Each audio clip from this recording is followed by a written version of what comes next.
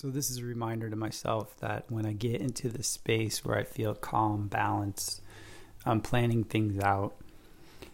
I don't have an agenda. I'm just kind of enjoying the process of doing the things that I do. Then the good things happen.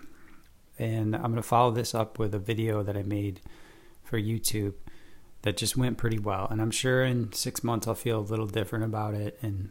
But the pieces went together well. I used the camera facing with the good part. I'm researching cameras that have a flip screen on them. And the process just went pretty well. I used some B-roll. I did a quick voiceover. These are all things I've done on TikTok, but it's a little harder on YouTube using iMovie. Just takes longer.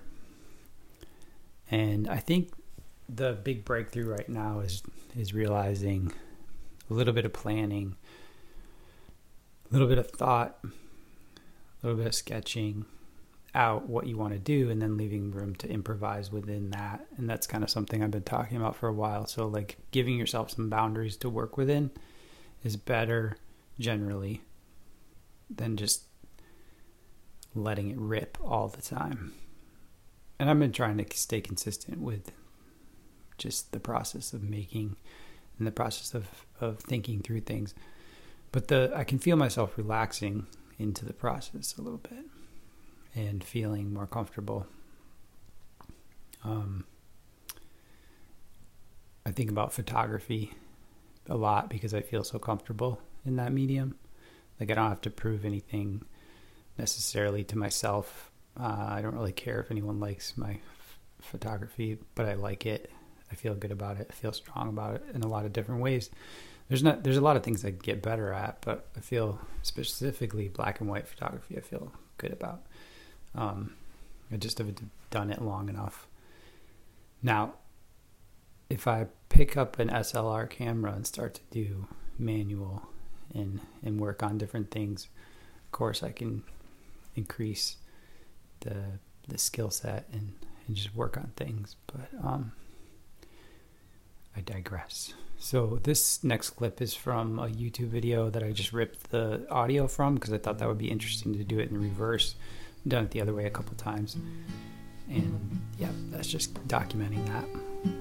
Thank you. This is Headmosh. I'm Todd Norman. Hope you're doing well. Talk to you soon.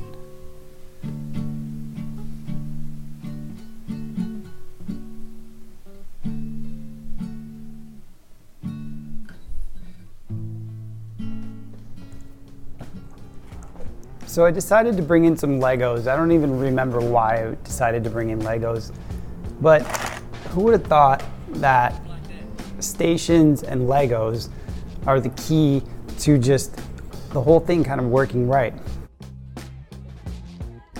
So we had 4 stations: blocks, Legos, crayons, and paint, and it really worked super smooth. Kids were great between the stations. I'm going to do it again.